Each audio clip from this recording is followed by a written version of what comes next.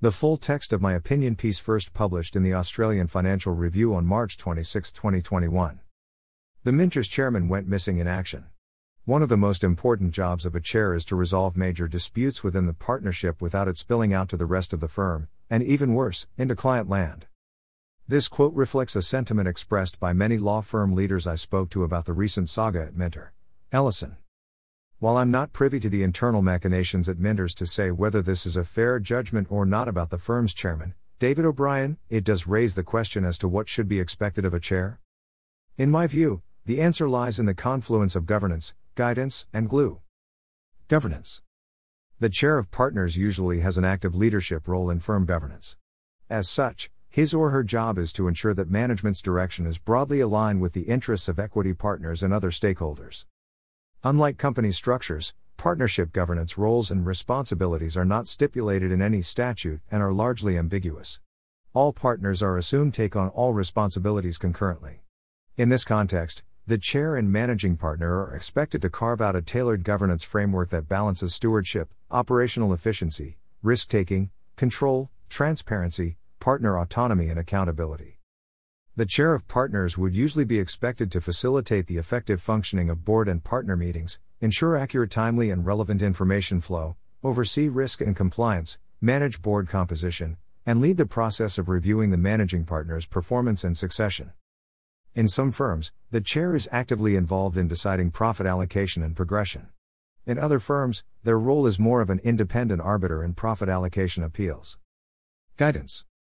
While most medium and large firms have adopted a more corporate governance model, partners as owner-operators still often want to say when it comes to critical decisions around firm purpose, values, capital allocation and broad strategic direction. The chair plays a critical role in helping the firm's executives navigate this decision-making minefield. Their guidance is critical in deciding which fights to pick, what options are on or off the table, what's the best approach and forum to raise issues, and where power really lies in and around the partnership. Chairs often act as cultural barometers, forecasting the mood, energy, and tone of the partnership. Their predictions of an imminent storm, or conversely, a period of calm and confidence can be hugely beneficial. At a more micro level, firm chairs often act as a sounding board or mentor for the managing partner. In this role, they help talk through tricky issues, provide honest feedback, and offer comfort when exasperation overwhelms. This mentoring role is particularly important for the induction of new managing partners or an external appointment. In the latter case, the chair needs to lend some of their social capital until the new leader's position is firmly established. Glue. The third role of the chair is to foster partnership cohesion and stability. This doesn't mean leading the firm cheer squad, but rather putting out spot fires and addressing corrosive politicking.